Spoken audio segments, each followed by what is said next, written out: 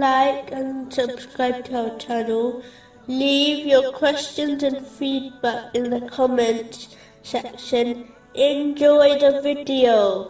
Continuing from the last podcast, which was discussing chapter 25, verses 7 and 8. And they say, "What is this messenger that eats food and walks in the markets? Why was there not sent down to him an angel, so he would be with him a warner? Or why is not a treasure presented to him from heaven? Or does he not have a garden from which he eats?" And the wrongdoers say, "You follow not but a man affected by magic."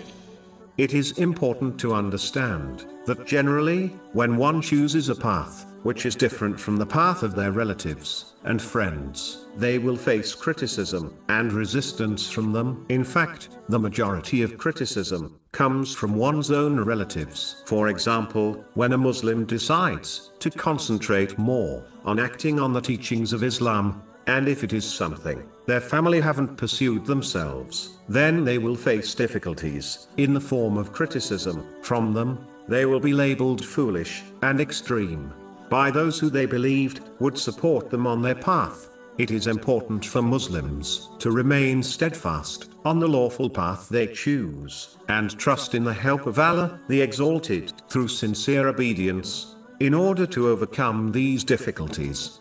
This is a reaction which is common, as when a person chooses a different path in life from their family and friends. It makes them feel as if their path is bad or evil, and this is the reason the person has chosen another, different path. Even though the person does not believe this, but only chooses a different path, believing it is better for them, they will face criticism. It is the same reason all the holy prophets, peace be upon them, were criticized by their people, as they chose and invited others to a different, better path. To conclude, as long as one's path in life is lawful, they should remain steadfast and not be deterred by the criticism of others. But this does not mean they should not try to improve their situation and character. It means they should not be deterred from pursuing their lawful choice.